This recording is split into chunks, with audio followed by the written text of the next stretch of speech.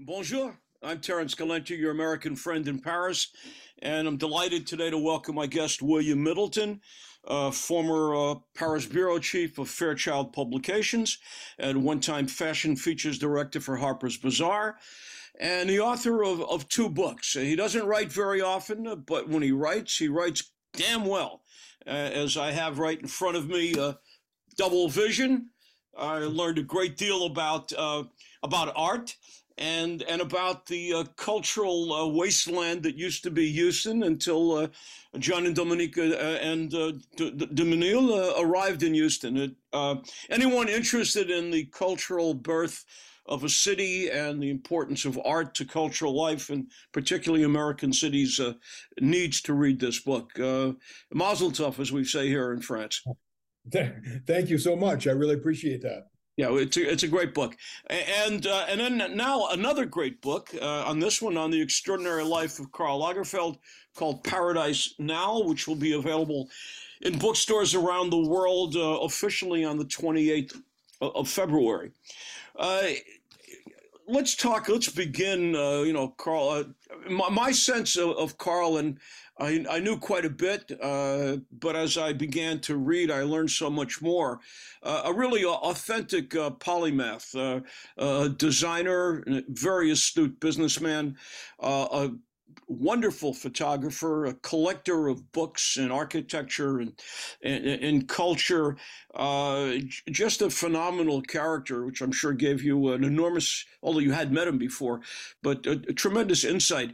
And I've often been of the opinion that, and we can talk about the Woolmark Award, that he and Yves Saint Laurent more or less burst on the scene simultaneously. But Yves Saint Laurent would not have become Yves Saint Laurent without Pierre Berger. And in effect, Karl was his own Pierre Berger. Talk about that, because they both won a major award from Woolmark that launched their careers. So let's talk about that as a way of getting started. Sure. So in 1954, starting in the spring of 1954, they announced a competition that people who were not professionals could enter, and you would send a design in, and there were some 6,000 entries, and Karl won for a coat dress, and Yves Saint Laurent won for a dress, and there was a third winner as well. So there were three of them, and the winners were announced in... Who was the third winner? The third winner named Colette. Okay. I always forget her last name. Is it Bianchi? It's kind of an Italianish last name. Mm-hmm. And she did not pursue a career in fashion afterwards. But the three were announced as winners in November. And then at the beginning of December, there was a ceremony at what is now the Espace Cardin, there on the Champs-Élysées. And it was a major event. Karl was 21 years old. Yves Saint Laurent was 18, I believe. And they were both kind of launched in their careers at that point. So one of the things that was exciting for me in doing the research for this book is, you may remember that I mentioned a notebook that I was able to review that was in the Sotheby's sale of Karl's estate. And it was super important to understanding more about that moment in 1954, because we all knew that he won. We all knew that Yves Saint Laurent won. But what I found in this auction was, and it was listed as a scrapbook that Karl had put together, a work binder, but actually it was his mother who put it together. And Karl sent her everything back in Germany, from, the telegram that he sent, or she had the telegram that he sent her to announce that he had won, the communiqué de presse that the Wool Bureau sent out announcing the winners, all of his correspondence with the Wool Bureau, all of the press in French, all of the press in German. And then there was, amazingly enough, an 8-page letter that Karl wrote to his mother in German on the night of the ceremony. He was staying in a little residential hotel in the Rue de Sorbonne, and he went back and he sat down and he wrote a letter to his mother explaining everything about what had just happened. And it's all fascinating information, because Karl had always said that he was, self-educated, which is true in a general sense. But one of the things that we learned from this work binder is that actually he had studied with someone named Madame Norereau. There was a school of fashion illustration called the Cours Norereau that, to be honest, very few people knew about, and certainly made no connection between that school and Karl. And it's in the Communiqué de Presse, it's in other articles about Karl at that time, and it's in the letter that Karl writes to his mother, talking about Madame Norereau and how proud she was of him that night and all of that. So, all of this is like brand new information. It's super exciting. Well, I mean, you mentioned mothers, and we're all somewhat a reflection of our mothers, for good or bad, depending upon, I guess, on the mother and the results. Talk about that relationship. I mean, you've mentioned Mama many, many times in about two sentences. So, what was her impact on his life? Yeah, I mean, she's someone who Karl spoke about continuously. It's one of those elements of the story, to be honest, that I feel like all I can do is tell you what I've uncovered, and then it's up to everyone to decide how they feel. Because there are sometimes when Karl's stories about his mother sound almost too good to be true, and they sound almost like his voice. So you don't know if his voice comes from his mother or if that's him kind of like making her sound a little more harsh than she actually was. He says things like that she would say things like, what you have to say isn't very interesting, so you better speak fast. Or she slammed the piano down on his hands when he was trying to play, saying, you'll never play very well, so why don't you draw? It makes less noise. Sounds like she would have been at home in the mafia. Right. And so I spoke with quite a few people who either knew her or had seen her, and it's hard for me to get she's still somewhat vague in my mind.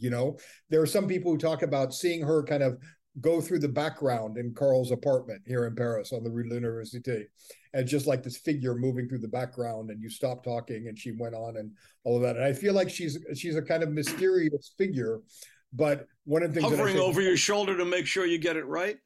I guess, but there's some, one person who's a good friend of Karl said that she was like an ice pick, and then there are others who said that she was, warm and lovely, and so it's difficult to say exactly. One of the things that I feel confident in is Karl had always suggested that she was dismissive about his role as a designer, saying, oh, it's good that you're, obviously you're not very ambitious, you just want to be a fashion designer.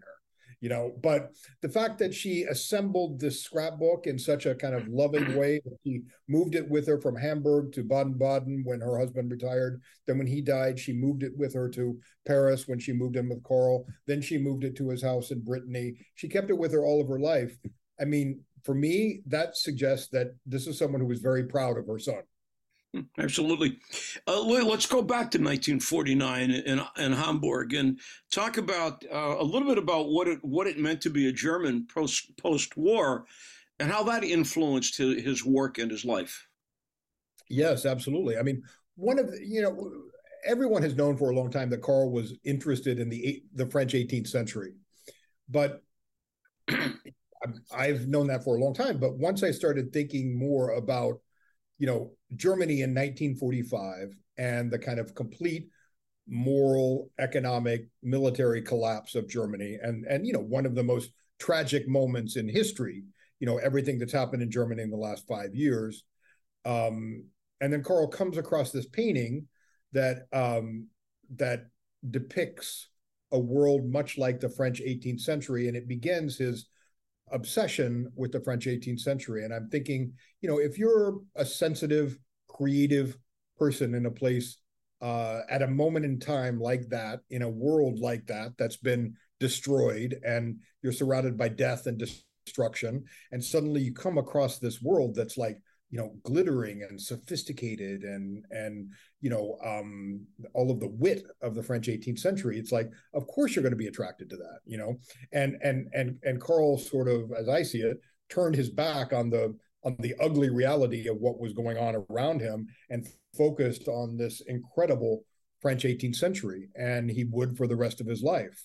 And I think that's fascinating. So, I think that I have a better understanding of, you know, because we talk in the book about, what it meant to him to research the 18th century, to learn about Voltaire, to learn about the someone who I did not know very well, but this Princess Palantine, who was this German-born wife of the younger brother of Louis XIV, and this incredible correspondence that she wrote to her family back in Germany, and how alive and harsh it is in many ways, but incredibly entertaining. And Carl loved this woman so much that he wanted to write a biography about her. So I think all of that is super interesting to see his learning about the French 18th century and what it means. To what degree were the after effects of the Shoah and his being a German, who had obviously had nothing to do with it? How did that affect his perspective on himself and others' perception on him? Yeah, well, I think, for me, that's a very telling moment in the book, too, because, I knew that Carl always lied about his age, that he always shaved 5 years off of his age. And I knew also that the effect that had meant that if he were actually born in 1938 instead of 1933, he wouldn't have remembered the war. He would have been too young. But there was a really interesting moment for me with Gerhard Steidl, who's the publisher of, who's the head of Steidl Publishing in Germany, who worked with Carl for decades. And he said to me, I don't know if it was because I was young or we were just beginning our relationship, or perhaps I was naive or something. But he said, I asked Carl, why do you say you were born in 1938 when you were really born in 1933? And he said, Gerhard, I did it because I was ashamed. I was ashamed that I was born in the year that the Nazis came to power and began their persecution of the Jewish people. He said, and he didn't want to be connected to that, and no one has ever asked Carl that, and I think that's super interesting, so, yeah, I think the word shame is because living in France, where I guess the word shame doesn't exist. There's a little bit of hypocrisy about their behavior during the war. Right. But young Germans are ashamed. They're not responsible. Their parents were probably not responsible, maybe even their grandparents, but they're ashamed that it happened there. And it's not going to happen again.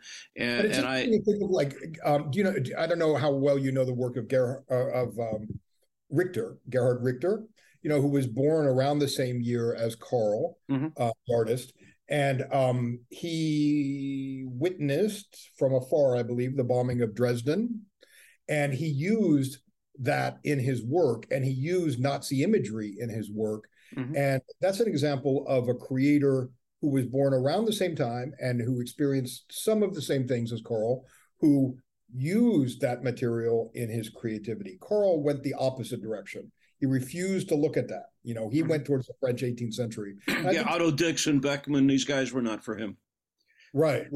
I think that's interesting. Yeah, I mean, the whole subject, is interesting, and we'll never run out of speculation and thoughts and impressions, of that period and how it led on. I want to quote, I guess it's Anne Briey, Briey, who said who worked with him at beginning at Chloe, described him as talent, hard work, generosity, and kindness.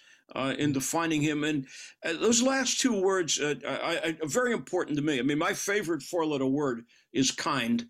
And I find that, kindness is not something that can be learned. You're nice to people because if you're not, your grandmother's going to smack you in the face. But kindness comes from the heart. And at some level, given this, the whole personality that he created for the public, you don't automatically assume and he was enormously generous to his friends and the people around him. Absolutely. You think the opposite. You think that this is someone who must be, a monster, because that was part of the egomaniac, narcissistic. Part of the character that he created. And you may remember in that chapter where I talk about my relationship with Carl, because I met him starting in January 1995. And after I got to know him a while, I said, and at this point in his life, he was kind of overweight and wearing the big baggy suits, black suits, and he had a fan, and he had just started powdering his hair. And, I felt like the public image was so kind of harsh and unforgiving. And once I got to know him a little better, I felt like the reality was so much warmer. And I told him that. I said, I've rarely seen someone who has a public image that can be so kind of harsh, but the reality, once you get to know them, is actually kinder and almost touching. And he said, well, it's better that than the opposite. No? Absolutely. Yeah. And it's like, I know a lot of people for whom it is the opposite. A lot of people who give this impression. Well, in the world that you've been trafficking, well, I mean, they give the in image fashion. My God, the reality is a little different. And with Carl, it wasn't. And so, one thing that I keep coming back to, it sounds like a silly thing to judge a person on, but I would say, of the people I interviewed, probably a dozen at some point in our interview started crying thinking about Carl. And it's like, that's a sincere. That shows how people sincerely cared about him. And also it was interesting for me to see how many people at different levels of his life really cared about him. One time I was going to Chanel to interview someone, and there's kind of a VIP lounge there near the couture salon, and there was a man working at the front door, and I mentioned that I was working on a biography on Carl, and he just volunteered, how much he loved him and how much he meant to everyone in the house and all of that. And it's like, that doesn't happen all the time, that someone at every level of an organization, spontaneously offers praise. Well, it suggests authenticity to me. Absolutely. Yeah. This was who he was. Let's go back and talk a bit about his career. I forget the woman's name. From Chloe, who just died a couple of years ago, and I don't know if you had an opportunity to interview her, how far along you were in the research, but talk about that relationship, because she gave him an opportunity, really put him in a position to become Karl Lagerfeld, in my opinion. Yeah, absolutely. Yeah, she's an amazing figure. I never know how to pronounce her last name, so I'm going to avoid that. She's like me. She's a Sephardic Jew from the Maghreb, although in that vein. I'm not gonna step to the plate and confirm it. Okay, but yeah, she was amazing, and Chloe was amazing, and Carl made his opportunity there as well. Because he was part of the team, and then he kind of like cleared the deck, and so it was what they did at Chloe was remarkable. When I met Carl in the '90s. I was prepared to say that there were other designers who were more important in terms of fashion on a pure kind of fashion level. You mentioned Saint Laurent, there are others. But the more research I did on this book, I've kind of revised my opinion of that because I really understand like what he did at Chloe and at Fendi in the 60s, in the 70s, up until 1983 when he joined Chanel. There was a lot of controversy when Carl joined Chanel, German designer taking over a French institution. But once you like really study how his collections are received at Chloe and at Fendi throughout the 70s and into the early 80s, you're like, of course they chose Carl. Do you know what I mean? It's just obvious. And I have a greater appreciation for how he was viewed on a purely fashion level throughout that time before he even joined Chanel. Well, also, I mean, he was an enormously effective practitioner of publicity. I think it was the famous show that he did in New York. Maybe you can, be more specific about it. That, in a sense, launched a way of showing a fashion that had never been done before. Well, I mean, the shows that he did at Chloe were spectacles in that way. Right. With 300 passages and it's like and incredible music and yeah, it was just shows had not been that kind of dramatic until Carl before what Carl was doing at Chloe. So yeah, all of that is super interesting. I mean, there's that moment, and this is a Texas moment, but I love it when he flies to the United States in 1979 and he takes the Concorde to New York and then a Gulfstream down to Houston, and they meet him on the runway with a marching band and 90 pom-pom girls. They give him a Stetson, and they have. Was Bob Sakowicz there? It was actually for Neiman Marcus. Mr. Stanley was there. It was for Neiman Marcus in Houston. Yeah. But it was anyway, it was an amazing sort of, oh yeah, he has like a stretch limousine with the steel horns in front and stuff like that.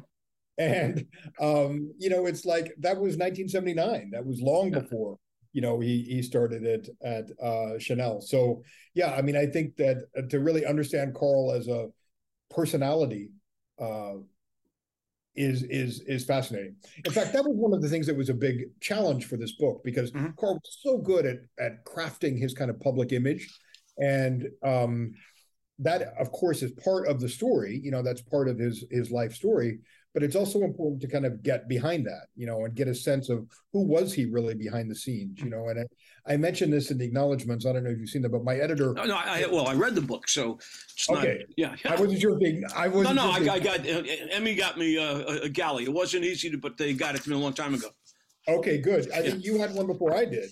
Why I just not? got I'm more important than you in promoting the book. I know. No one cares about the author once the book is done. But the uh, one of the things that I mentioned in the acknowledgments is that my editor said very early in the process, we want to feel like we're in the same room with Carl, and that was a super important piece of editorial direction. Direction, yeah.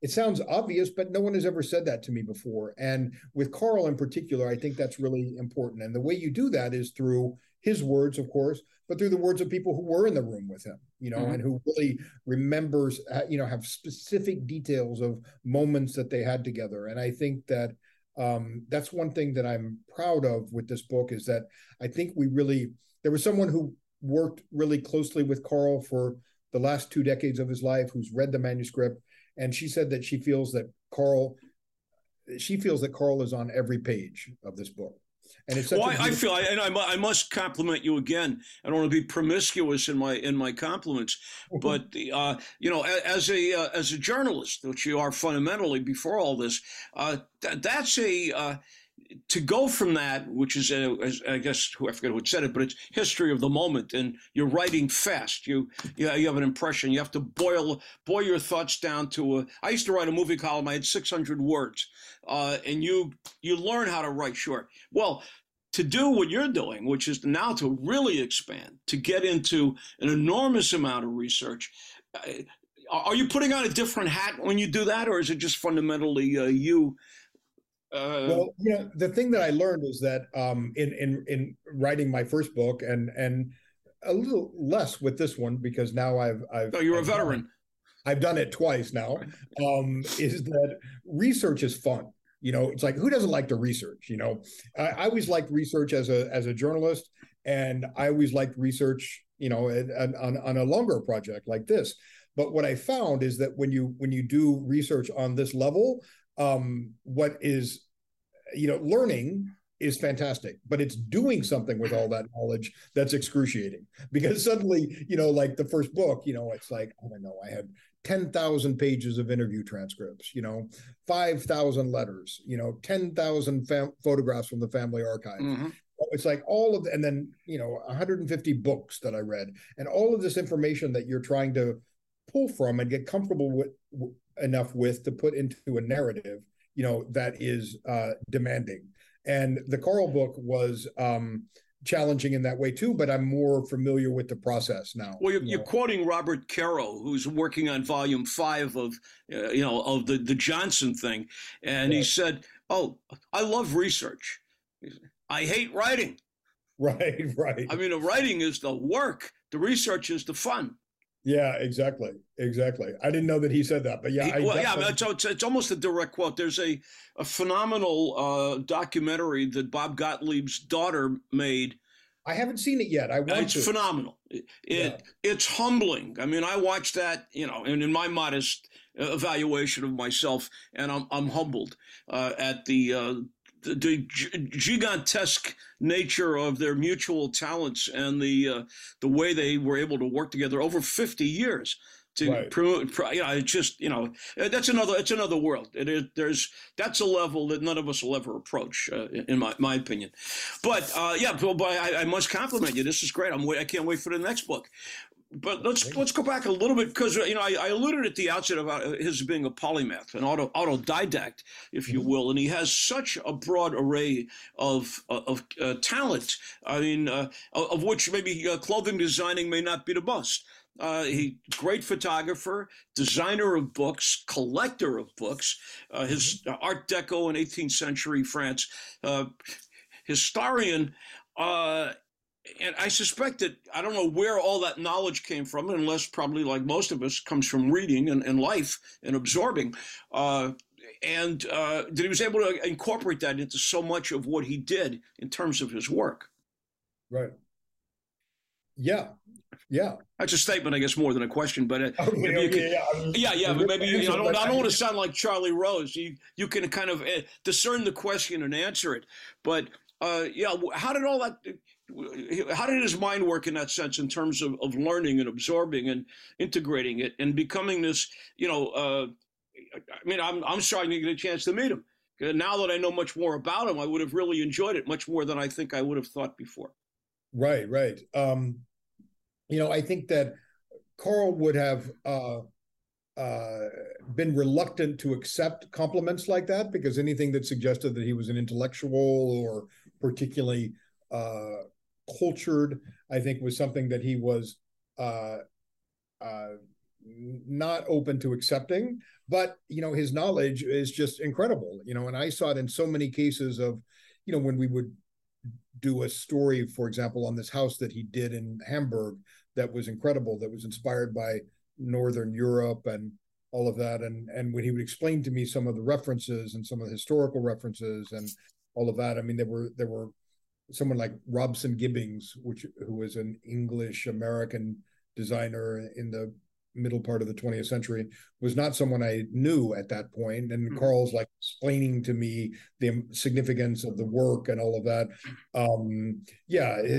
His degree of knowledge of that was just, one area. Just for that story, there were like, a good dozen kind of design references and another half dozen kind of historical references, in terms literary and political, Germany and the Weimar Republic. And, that was just one house and one moment, and so, it was incredible. I always felt like he was a little disingenuous when he said that he didn't like to focus on the past. Right. And, I now understand that, really what he's saying is that he didn't like to focus on his own past. He did know about the past. He did know about history. He was fascinated by that. Sure. Knowledge was important to him. He just, and this is so different from so many people today, designers who would like nothing more than to have a museum exhibition about their work, who would like that kind of consecration. Carl was horrified by that. He felt there was something funereal about that. Once you start focusing that you're no longer moving forward. You're no longer focusing on the present. And I think he was an enormous risk taker. You talked very early on about a parallel with Halston, whose career almost ended when he with his collaboration with J.C. Penney. And Carl had a very successful collaboration with H&M or Ashland M, the Swedish or somewhere up there in Scandinavia. Talk about that and how he was able to, in a sense, I want to say, do a markdown version of Karl Lagerfeld, but to do something more accessible to the general public that expressed his talent and his vision, but was also, he made very smart financial decisions. This worked. He didn't just take the money. He really went, it wasn't just a licensing agreement. He went out and created something that was fresh and new. Sure. And what's fascinating, there are so many things that are fascinating about that collaboration with H&M in the fall of 2004. Carl is 71 years old, and he's approached by the Swedish, mass market retailer to do this collaboration. And the thing that was most important for him that I mentioned in the phone call with the art director was, hey, wait a minute, have you asked anyone else about doing this? And he's like, no, you're the first. And he goes, okay, great. That's what I want. He not only did he want to do this, not only did he understand that we're at a moment in time when people are looking at something high end like Chanel or Fendi, or something more mass market and affordable like H&M. People wanted one or the other. It wasn't.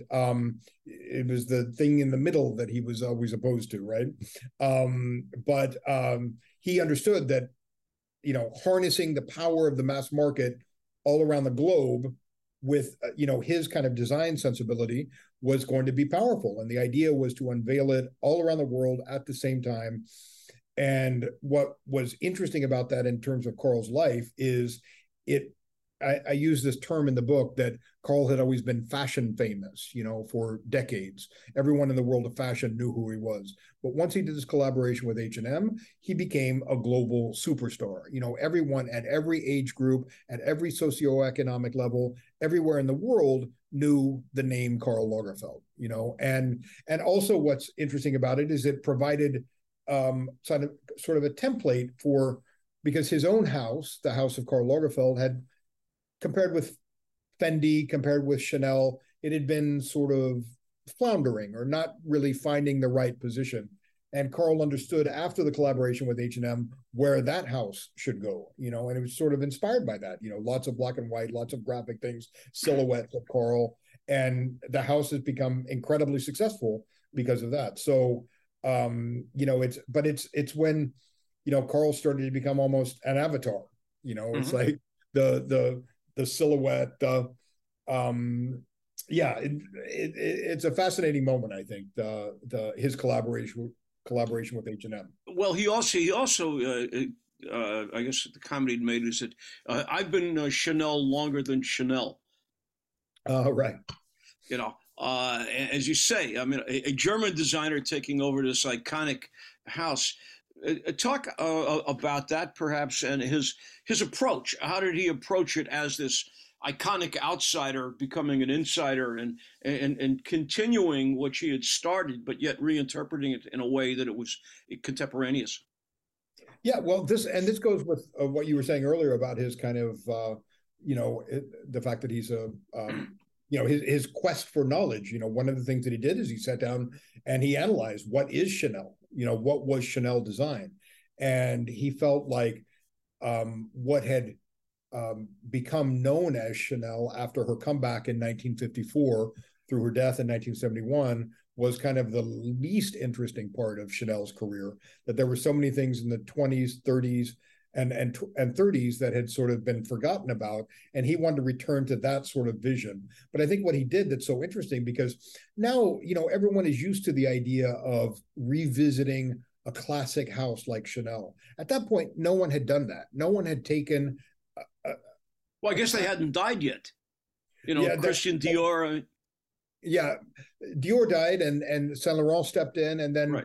Saint Laurent kind of continued, but the difference with Chanel is that, she had died a dozen years before, and the house was almost bankrupt, and it was kind of existing on fragrance and beauty. And Karl stepped in and showed how you can use the history of a house and make it modern, and, he looked at certain elements, classic elements of Chanel design, and played with them, and I think that's fascinating. Chanel went from being practically bankrupt to an $11 billion company by the time Karl died. That's exactly. I wanted to just briefly touch on the Fendi sisters, and then let's talk a little bit about 7L while we have about 5 minutes more on this broadcast. Okay. So how did the Fendi deal come about? Yeah, so Fendi knew about him and knew that he was a young designer, so he had left Jean Patou, where he What year is this now? It started in '63 with Fendi, and he had left Patou the year before, where he was a couturier, and he felt like it was not relevant to the world, and he wanted to become like a freelance designer. Now there are so many people who do that, but he started his own office right here at 35 Rue de l'Université. That's like his own kind of freelance office with other creatives working with him. And he started working with Chloe. And then the Fendi sisters came and asked him to design for them. And, Fendi had been a fur house, a leather goods house of, excellent quality, but it had never been a fashion house. It had never done fashion.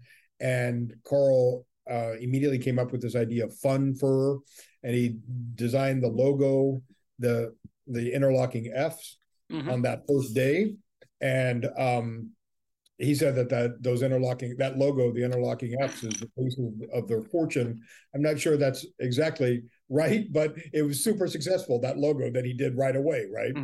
And what he began to do was interject this traditional kind of Roman house with a sense of fashion, and from the very beginning, it was he created excitement around the House of Fendi. And then when they moved into ready-to-wear in the 70s, Karl was there. Those shows at Fendi in the late 60s and early 70s were incredibly creative and important in terms of fashion. And then Karl ushered it right into LVMH. Well, in a sense, he's eviscerated the vestiges of what they were, and we now know Fendi for what it's become. Right, and that was all done, first with the sisters, and then with Silvia Venturini Fendi, that one of the daughters. And Karl, she knew Karl from the time she was 4, I believe, when her mother and her aunts became involved with him, and Karl was working with her the day before he died.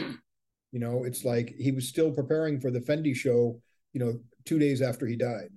And I think that's an incredible part of the Karl story too. William, there's so much material to get into. We'll never have time to do it in this conversation. Yeah, I'm sorry. So that's right. We're going to do it again. Talk a little about 7L, about the bookstore and the book publishing, because the thing that I see continually throughout reading the book is how meticulous he was, how professional he was, and how important the reception of everything he did, not for his own ego, but just for doing high quality work, persisted across every platform he was ever involved in. So he's a book retailer. He has his bookstore, his librairie 7L and on the Rue de Lille. Just make a brief comment about that before we step away. Yeah, so in 1999, he opened a bookstore. He'd already been a huge customer of Galignani and La Une. My favorite bookstore. Yeah. He loved La Une. And he decided to open his own bookstore. So he found a little location at 7 Rue de Lille. And then it had behind it a somewhat industrial space, 2 stories tall with a skylight on top. And he realized that would make a great place for a photography studio. So he had the bookstore in front, his photography studio behind. And I don't know if you've seen images, but in the space that's the photography studio, it is floor-to-ceiling books, 2 stories on all 4 walls. Well, maybe I'll see it on the 28th if I'm invited to the event. Yes, well, you will be. And so it's 200,000 books probably. Amazing. And that's what he turned into his photography studio. So a final thought. How would you like to see Karl remembered? Oh, it's a good question. You only have a minute and a half. Yeah. Well, I think that I would like Karl to be remembered in all of his complexities.